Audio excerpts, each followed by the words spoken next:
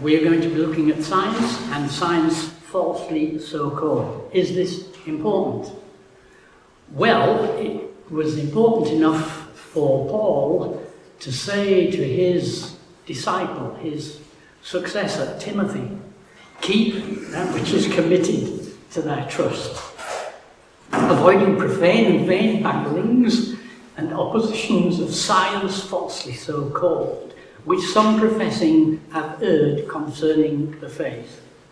I'm sad to say there are very, very many people today who have erred concerning the faith because they have been misled by science falsely so called.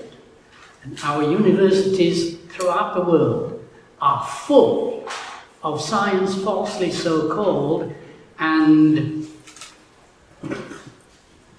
ardent, vitriolic evangelists of science falsely so called.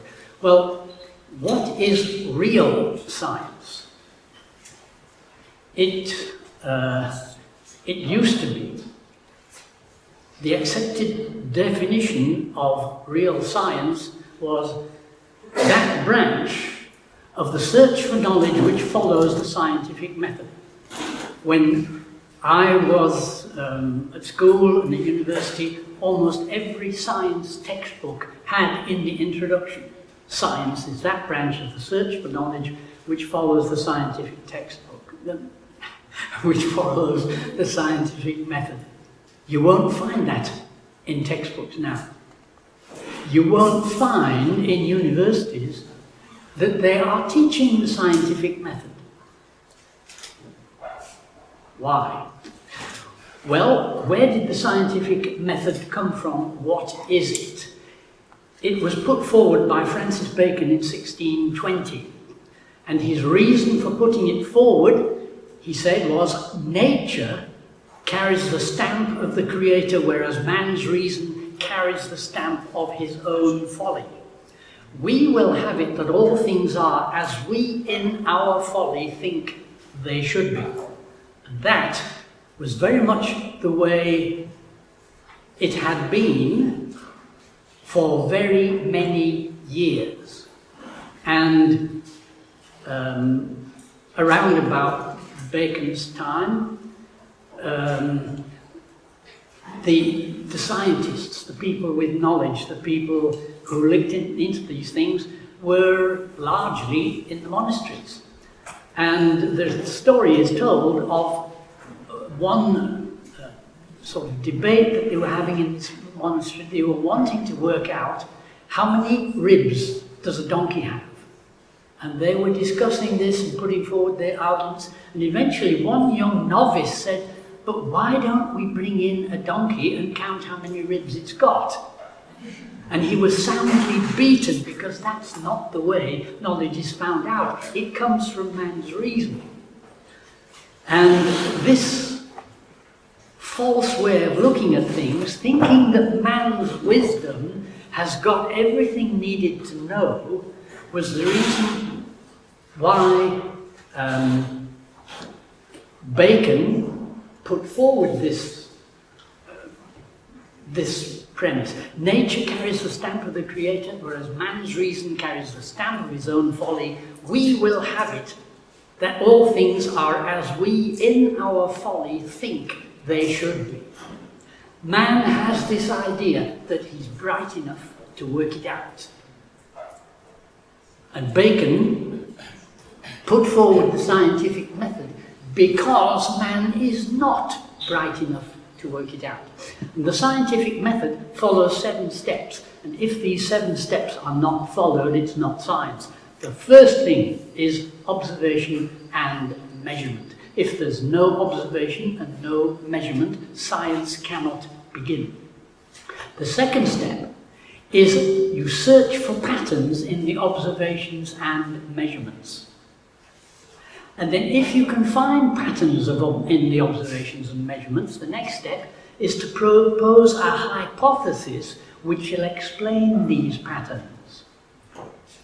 And once you've got a hypothesis which fits the measurements you've got, then what you do is say, well, if this is true, then what experiment can I do that will prove it or disprove it? And then you do such experiments, and if they confirm your hypothesis, you get more confidence that the hypothesis could be true. And if no experimental results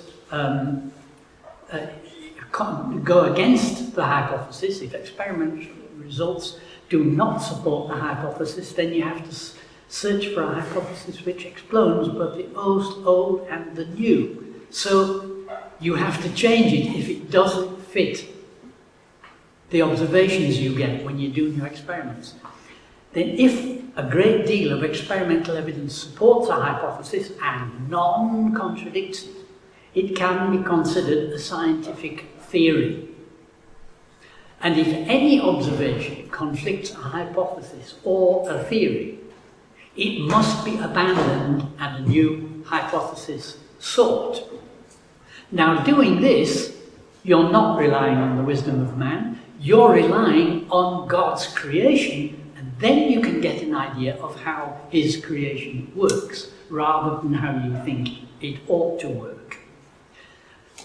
And this explains why Mendeleev said science begins with measurement. And Albert Einstein said what can be measured is science, everything else is speculation. And this is all because nature carries the stamp of the creator. Now, that creator, as everybody knew from Francis Bacon onwards, is the God of the Bible, the Lord Jesus Christ. But when atheists found that the scientific method works and leads to very useful results, they started infiltrating science, and they hated the idea that they relied on the Lord Jesus Christ. And they started saying, oh no, this wasn't the source of science. Science began with the Greeks, the ancient Greeks. They were the first scientists. Well, it is true that the ancient Greeks did observations and they made hypotheses, but there was something which stopped them ever getting to science. They had a whole pantheon of gods and goddesses who got involved in nature. They had affairs with handsome heroes and beautiful damsels, and in doing that they got involved in nature. So if you go start doing experiments on nature to find out how it works, you might be interfering with the gods or the goddesses, and what applies today might not apply tomorrow, so it's dangerous anyway to get involved with experiments. So the Greeks never did experiments. They did mathematics. Pythagoras, for example, did a lot of very useful mathematics which we use today. He also made observations. For example, he went to a blacksmith's shop and he heard that the different size hammers rang different notes. So he made a hypothesis, and he said, well, there must be a relationship between the size of the hammer and the notes that it rings, and he made this theory, well, his hypothesis. It was actually wrong, but he never found out it was wrong, because he never did any experiments to test it. So he never knew it was wrong. Now, perhaps the greatest philosopher in history was Aristotle. He dealt with almost every field of thought and whatever, playwriting, biology, physics, and he was very, very persuasive in his reasoning, and his reasoning was such that everybody said, well, yes, Yes, that's the way it must be. And Aristotle's physics was the highest authority in science for 2,000 years. Everybody believed this is the truth. It was so reasonable. But in 1450, Gutenberg invented the printing press and started printing. And the prime product of his printing press was the Bible. And his printing made it possible for the Bible to come into the hands of the common people. Until then, people in the monasteries could look at the ancient manuscripts that they had in their libraries, and scholars could come to the monasteries and have a look, but the common person had no idea what the Bible said. They only ever heard what the priest chose to tell them in the church. Now it became possible for everybody to see what God says, and everybody wanted to learn more about this God that they found in the Bible. And there were many people, intelligent people, who read the Bible and wanted to know more about the God in the Bible. And they read things like this: what may be known of God is manifest in them, for God has shown it to them. For since the creation of the world, his invisible attributes are clearly seen, being understood by the things that are made, even his eternal power and Godhead, so that they are without excuse. Now, that has been known for ages. David said, I am fearfully and wonderfully made, and this my soul knows right well. Anybody looking at God's creation, seeing how astounding it is, has no excuse for not recognizing there must have been some power which created all this. It cannot have happened by itself. And they also found that this God of the Bible is a reasonable God. And he says, come now, let us reason together, says the Lord. So his creation is likely to work in a reasonable way. Also, he's a law-giving God. And all through the Bible we find reference to his law. The law of the Lord is perfect, converting the soul. So we've got a law-giving, reasonable God who is to be found in his creation, and he's also consistent. Every good gift and every perfect gift is from above and comes down from the Father of lights, with whom is no variation or shadow of turning. Jesus Christ, the same yesterday, today, and forever. So God manifests himself in his creation. He is reasonable, law-giving, and he doesn't change. So if we look into his creation, we can be confident that if we look hard enough, we will be able to find out the way he ordained everything should work. We can find out more about this reasonable God by looking into his creation and seeing what he tells us.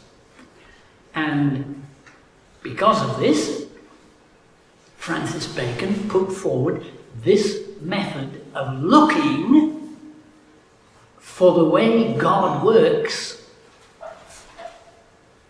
in a way which puts all the emphasis on the creation, not on our thoughts, which can be as foolish as we are.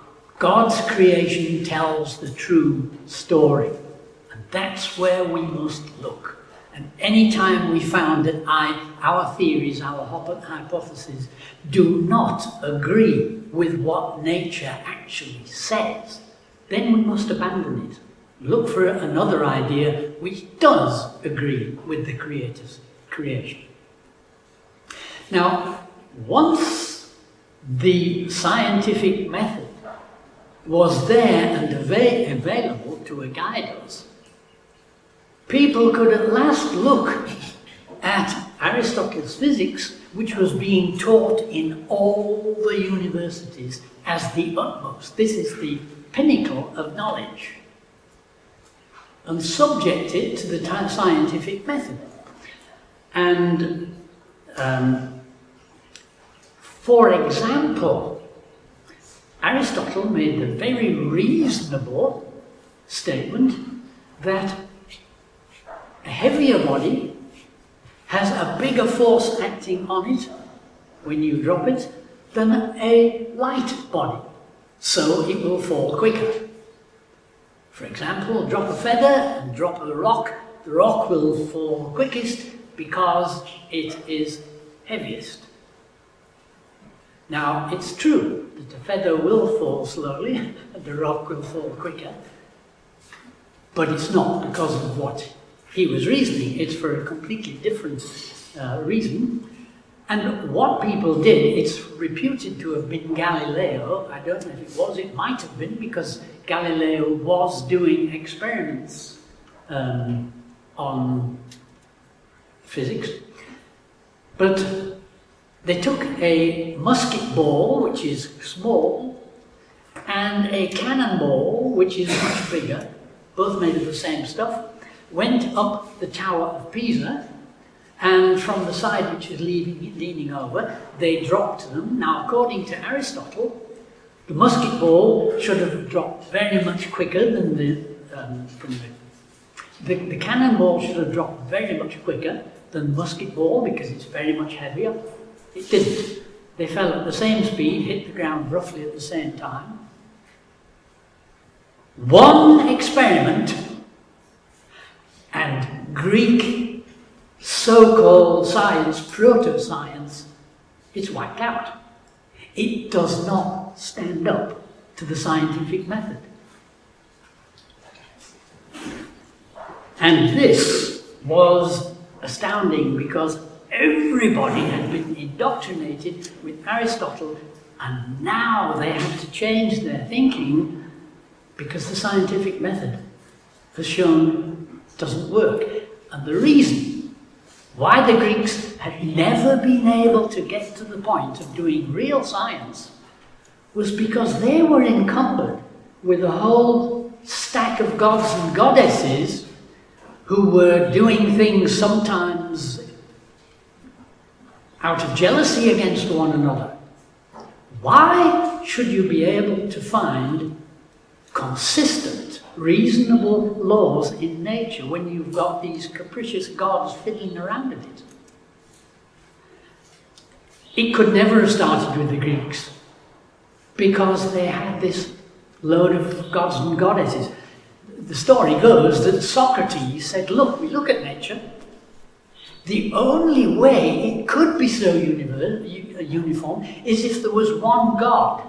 Now, he was accused of heresy, and he was given the alternative of being banished from the country or drinking hemlock, and he chose to drink the hemlock and die.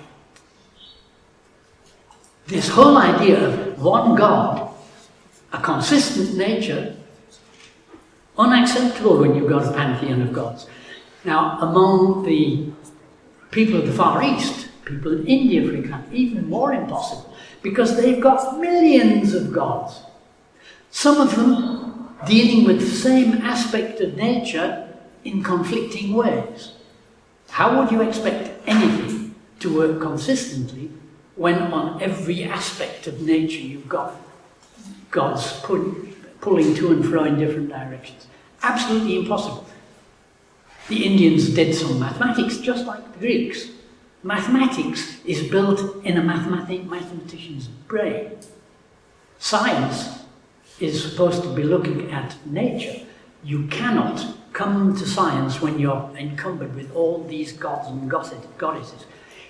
Science couldn't start in Africa either, because in Africa nature is governed by spirits, and the spirits were conjured by witches and witch doctors.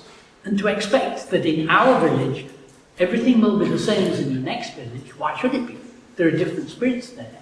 There are different witches and witch doctors conjuring them. So, no chance for science starting in Africa. One might think there was a chance of science starting among the Muslims, because at least they have only one God, so there's a chance of a uniformity in nature. But Allah is capricious. He can change his mind. You know, they don't even know if Muhammad is in heaven or hell. They've no way of knowing because, well, Allah can choose this way or that way, and he might do one thing one day and then something else the next.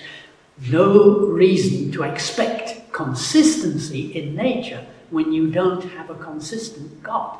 So the Muslims also didn't invent science. They preserved the Greek science they had looted from the great library in Alexandria before they burnt it down, and they also did some work in mathematics like the Greeks and the Indians did, but no advance in science. And to expect the atheists to be able to come to science, absolutely crazy. The atheists think, well, things happen by chance. There was some chaos and things by themselves have come together to form trees and plants, animals and people. But if this is all happening by chance, why should there be any laws there? You know, it's all chance. So there's no chance that science could have come out of an atheist worldview. In fact, the only worldview there has ever been which could allow science to come out is the Judeo-Christian worldview. It's the only worldview that has ever had a consistent, reasonable, law-giving God who is the same yesterday, today, and forever. It's the only set of circumstances which could have led to science. It's the only set of circumstances that could have led to the scientific method. And it is absolutely based on the premise that nature carries the stamp of the Creator. Now, that relies for any kind of credibility on the answer to the great question of life.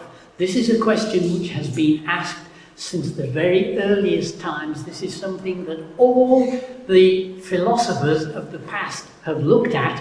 Why is there something instead of nothing? And throughout history, only two possible answers have ever been put forward. The first is the creation was created by a creator. The other is the creation created itself.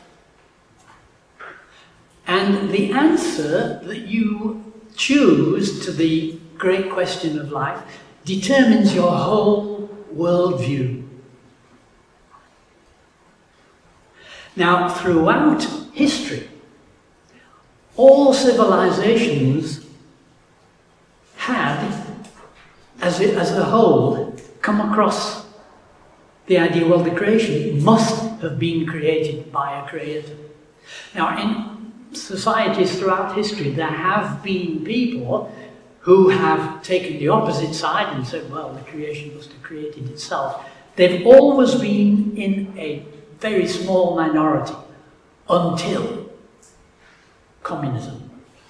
That is the first, shall we say, civilization, the first worldview that's taken over a nation, which has had the worldview, there is no God, the creation created itself.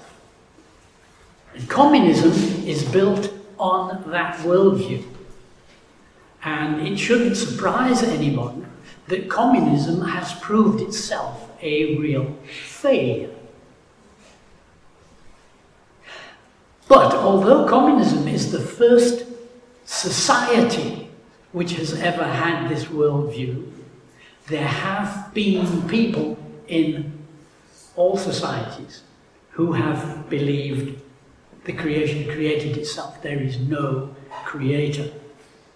Now, it makes a great difference to your worldview, because if the creation was created by a creator, he must have created it for a purpose. You look at this whole creation around us, it's amazing. It's not just a jigsaw puzzle. It is something astounding. So there must have been some purpose in this creation.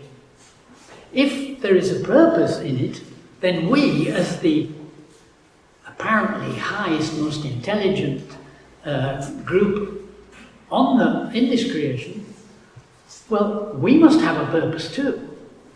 And if we have a purpose, there is the possibility that the Creator may call us to account for what we did with our lives which He gave us. So we need to bear in mind that we may be accountable to the Creator for what we did with the life He gave us. It also means that besides what we can see, there must be something beyond it. What's beyond the physics is metaphysics. There is something we cannot see, some sort of spiritual realm that must be there, because otherwise we couldn't be here, but we can't see it.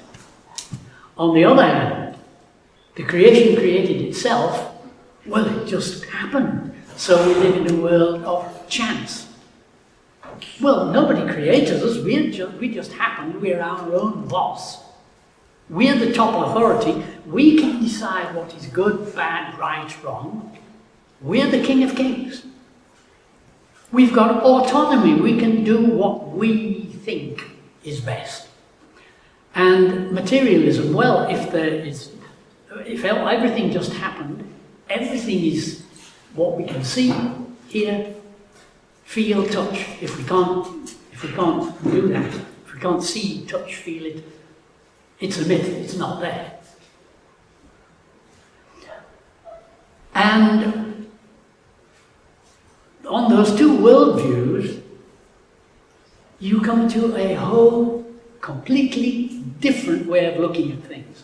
Now, when the scientific method was put forward, we had people like Kepler.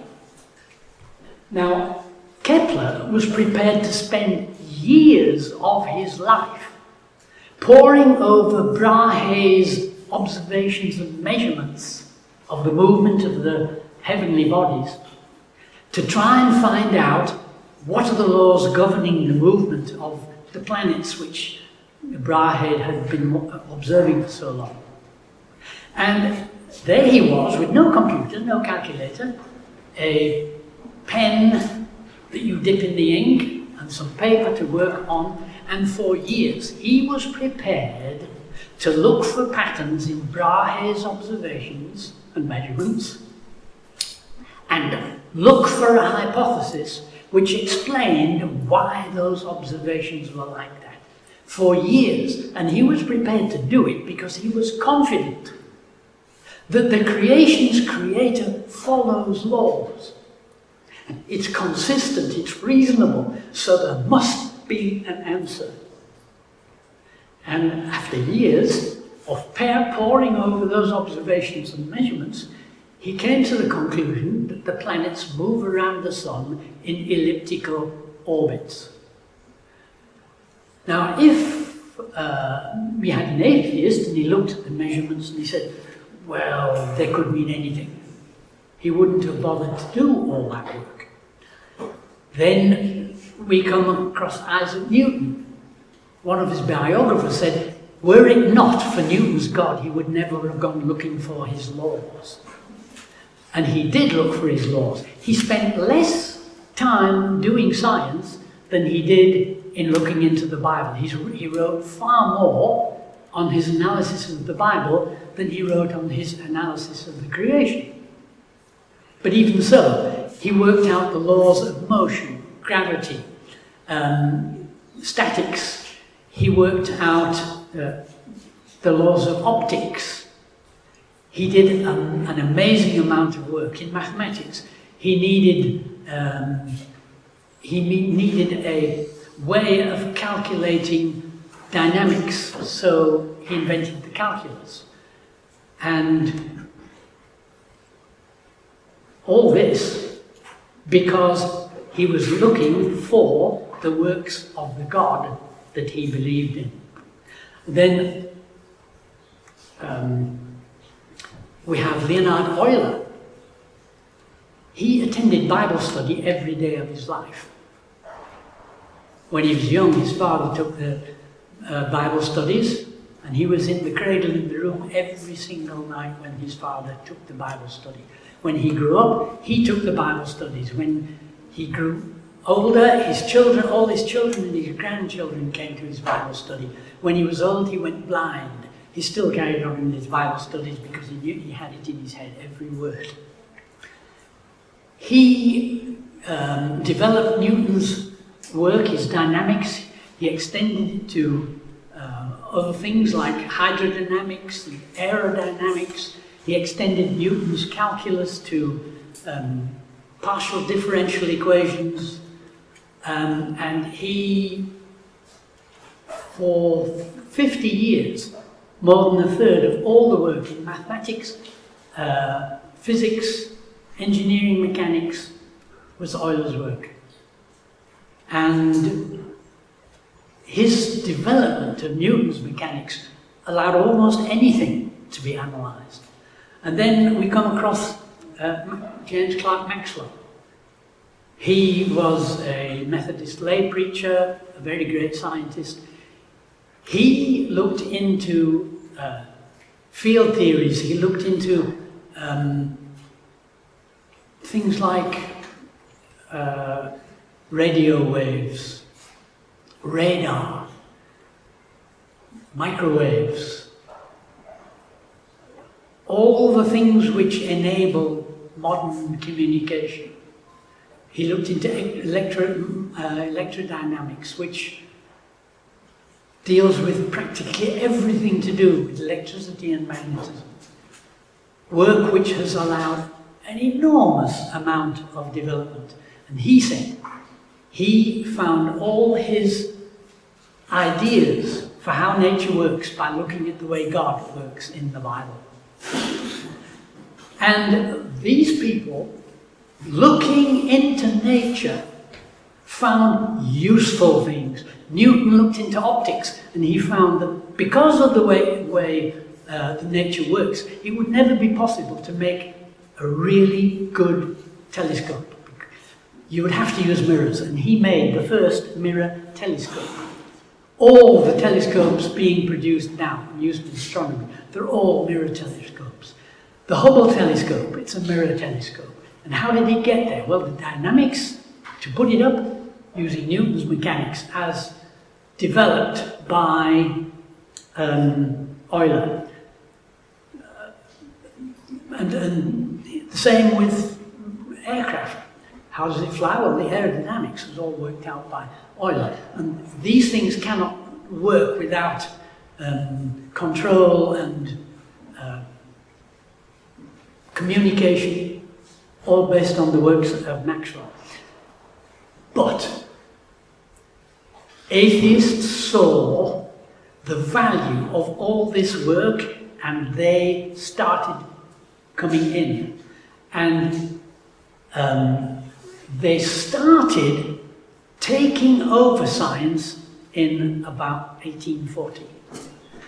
As pointed out by Brian G. Wallace, the word scientist entered the English language in 1840. A few individuals earned a living by doing research, with most of the investigations carried out by gentlemen of wealth and leisure. People like Joule, he was an industrialist. He did his science on the side, and he did very valuable science. At that time, a handful of American scientists were taking steps to transform their status and image and separate themselves from the professionals from those they considered amateurs. The major tactics used to create this artificial separation has been the deliberate use of technical jargon and complex mathematics. And needless to say, those whose aim is status and advancement, they're not Christians. These were atheists.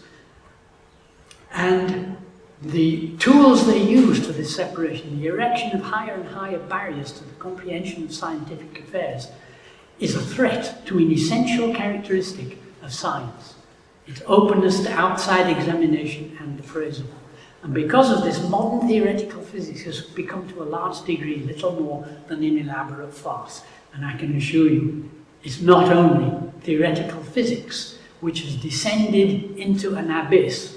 It's almost the whole of science has followed downwards in this path. Now, this American group organizing science into an establishment was in America, but in Europe, this drift towards secular humanism started even earlier. And we had people like James Hutton saying, well, the Earth is actually millions of years old. Darwin, his disciple, saying, yes, it's millions of years old, and producing textbooks in geology putting forward this idea, all with Aristotle-type reasoning. We had people like Darwin, who hated God, and he worked on Lyell's basis. He said, well, if you've got millions of years to work with, we can have evolution. And the atheists jumped on this, and people like Arthur Keith noted evolution is unproven and unprovable. We believe it because the only alternative is special creation, and we can't have special creation because that relies on a God, and we don't want a God. We have Julian Huxley, who's a very influential person in science, and his aim was to take Christianity and the Bible out of every aspect of education. And we came across people realizing what's going on. Abraham Kuyper, a Dutch theologian, said, look, the way we're going to have two different kinds of science. Regenerate science and unregenerate science. Well, nobody uses those terms now, but he's dead right.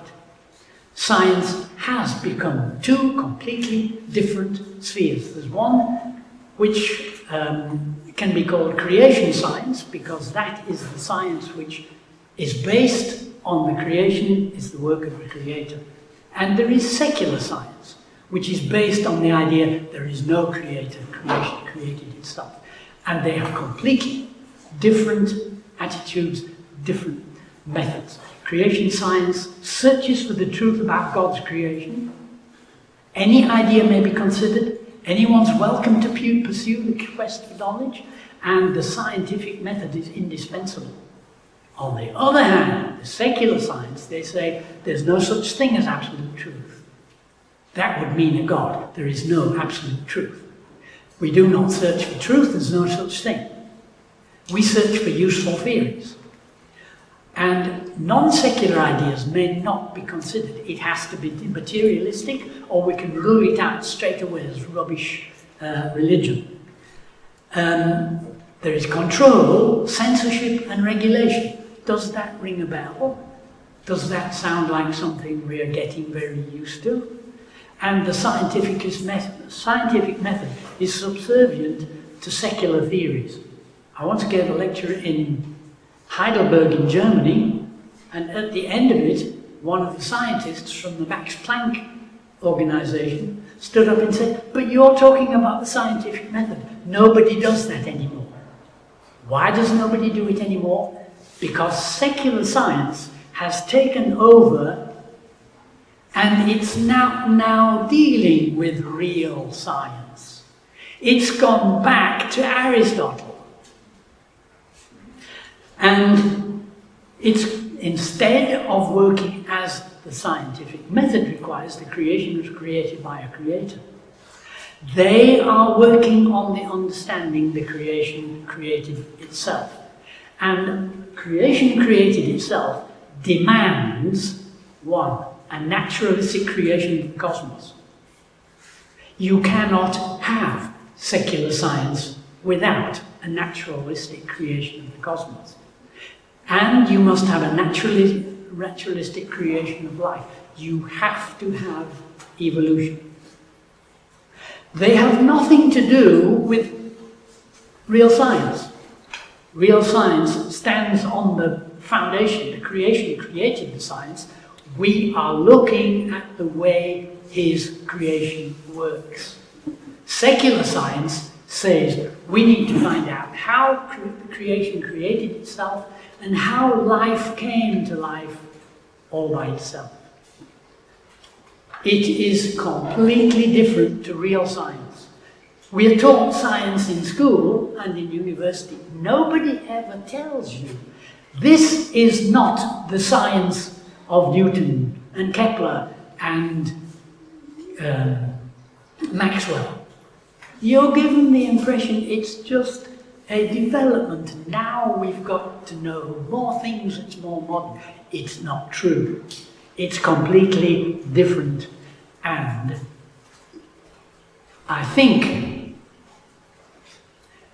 we should be very much aware of what Paul said to his disciple Timothy. Keep that which is committed to thy trust, avoiding profane and vain babblings of oppositions of science, falsely so called, which some professing have erred concerning the faith, and many have. There are people like Richard Dawkins. He's just a particularly famous example. They are dedicated to taking all the students who come into their universities and breaking their faith in the Bible. They're dedicated to do it, and they are being very successful. And they are using the lie that this false science that they are proclaiming is the truth. Among themselves, they don't claim it's the truth. They say there is no such thing as truth. We don't seek for truth. We look for useful theories, that's all. But they break the faith of anybody coming in, say, oh, you're looking at myths and fairy stories. And many have lost their faith through these babblings of scientists falsely so called.